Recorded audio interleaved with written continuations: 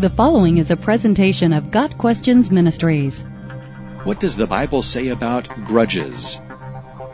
We all have reasons to hold grudges. People wrong us. Situations hurt us. Even God does not always do what we think He should do, so we get angry. We hold offenses against those who have wronged us, and often against God, who we think should have done things differently. A grudge is nothing more than a refusal to forgive. So, since this tendency is inherent in all of us, and seemingly unavoidable, what does the Bible say about it? God has such a strong concern about grudges that He included a specific command about them when He gave the law to the Israelites. Leviticus 19 verse 18 says, "Do not seek revenge or bear a grudge against anyone among your people, but love your neighbor as yourself. I am the Lord."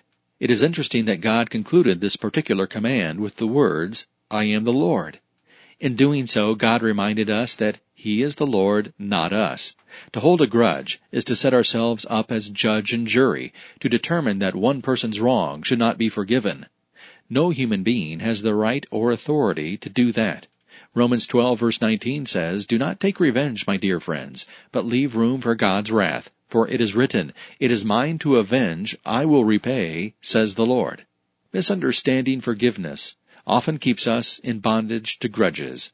We think that to forgive is to excuse sin, or to pretend the offense did not matter. Neither is true. Forgiveness is not about the other person. Forgiveness is God's gift to us, to release us from the control of someone who has hurt us. When we retain a grudge, we give someone we don't like power over our emotions. Without forgiveness, just the thought of an offender can send acid to our stomachs and heat to our faces. In essence, we make that person an idol, giving him or her control over us.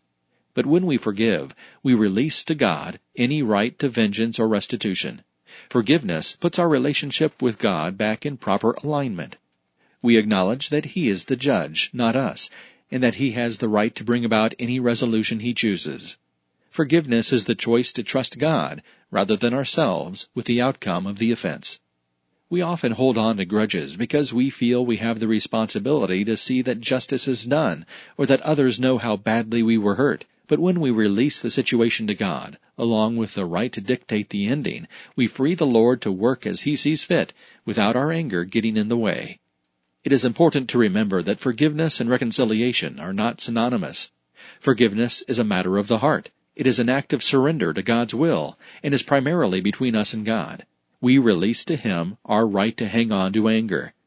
However, reconciliation depends on the true repentance and proven trustworthiness of the offender. For example, in the case of spousal abuse, the victim must forgive as part of her ongoing healing.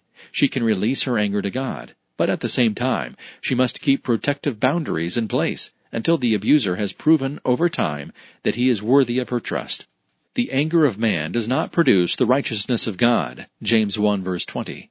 We do God no favors by trying to help Him right a bad situation through our vengeance. He does not need our anger. He needs our cooperation as we submit to doing things His way.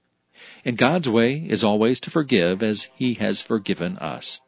We can release a grudge with a simple act of our will by offering the whole situation to God and letting go of it. Forgiveness brings healing to our souls and allows God to build His strength and character into our lives as we allow Him to reign as our only God.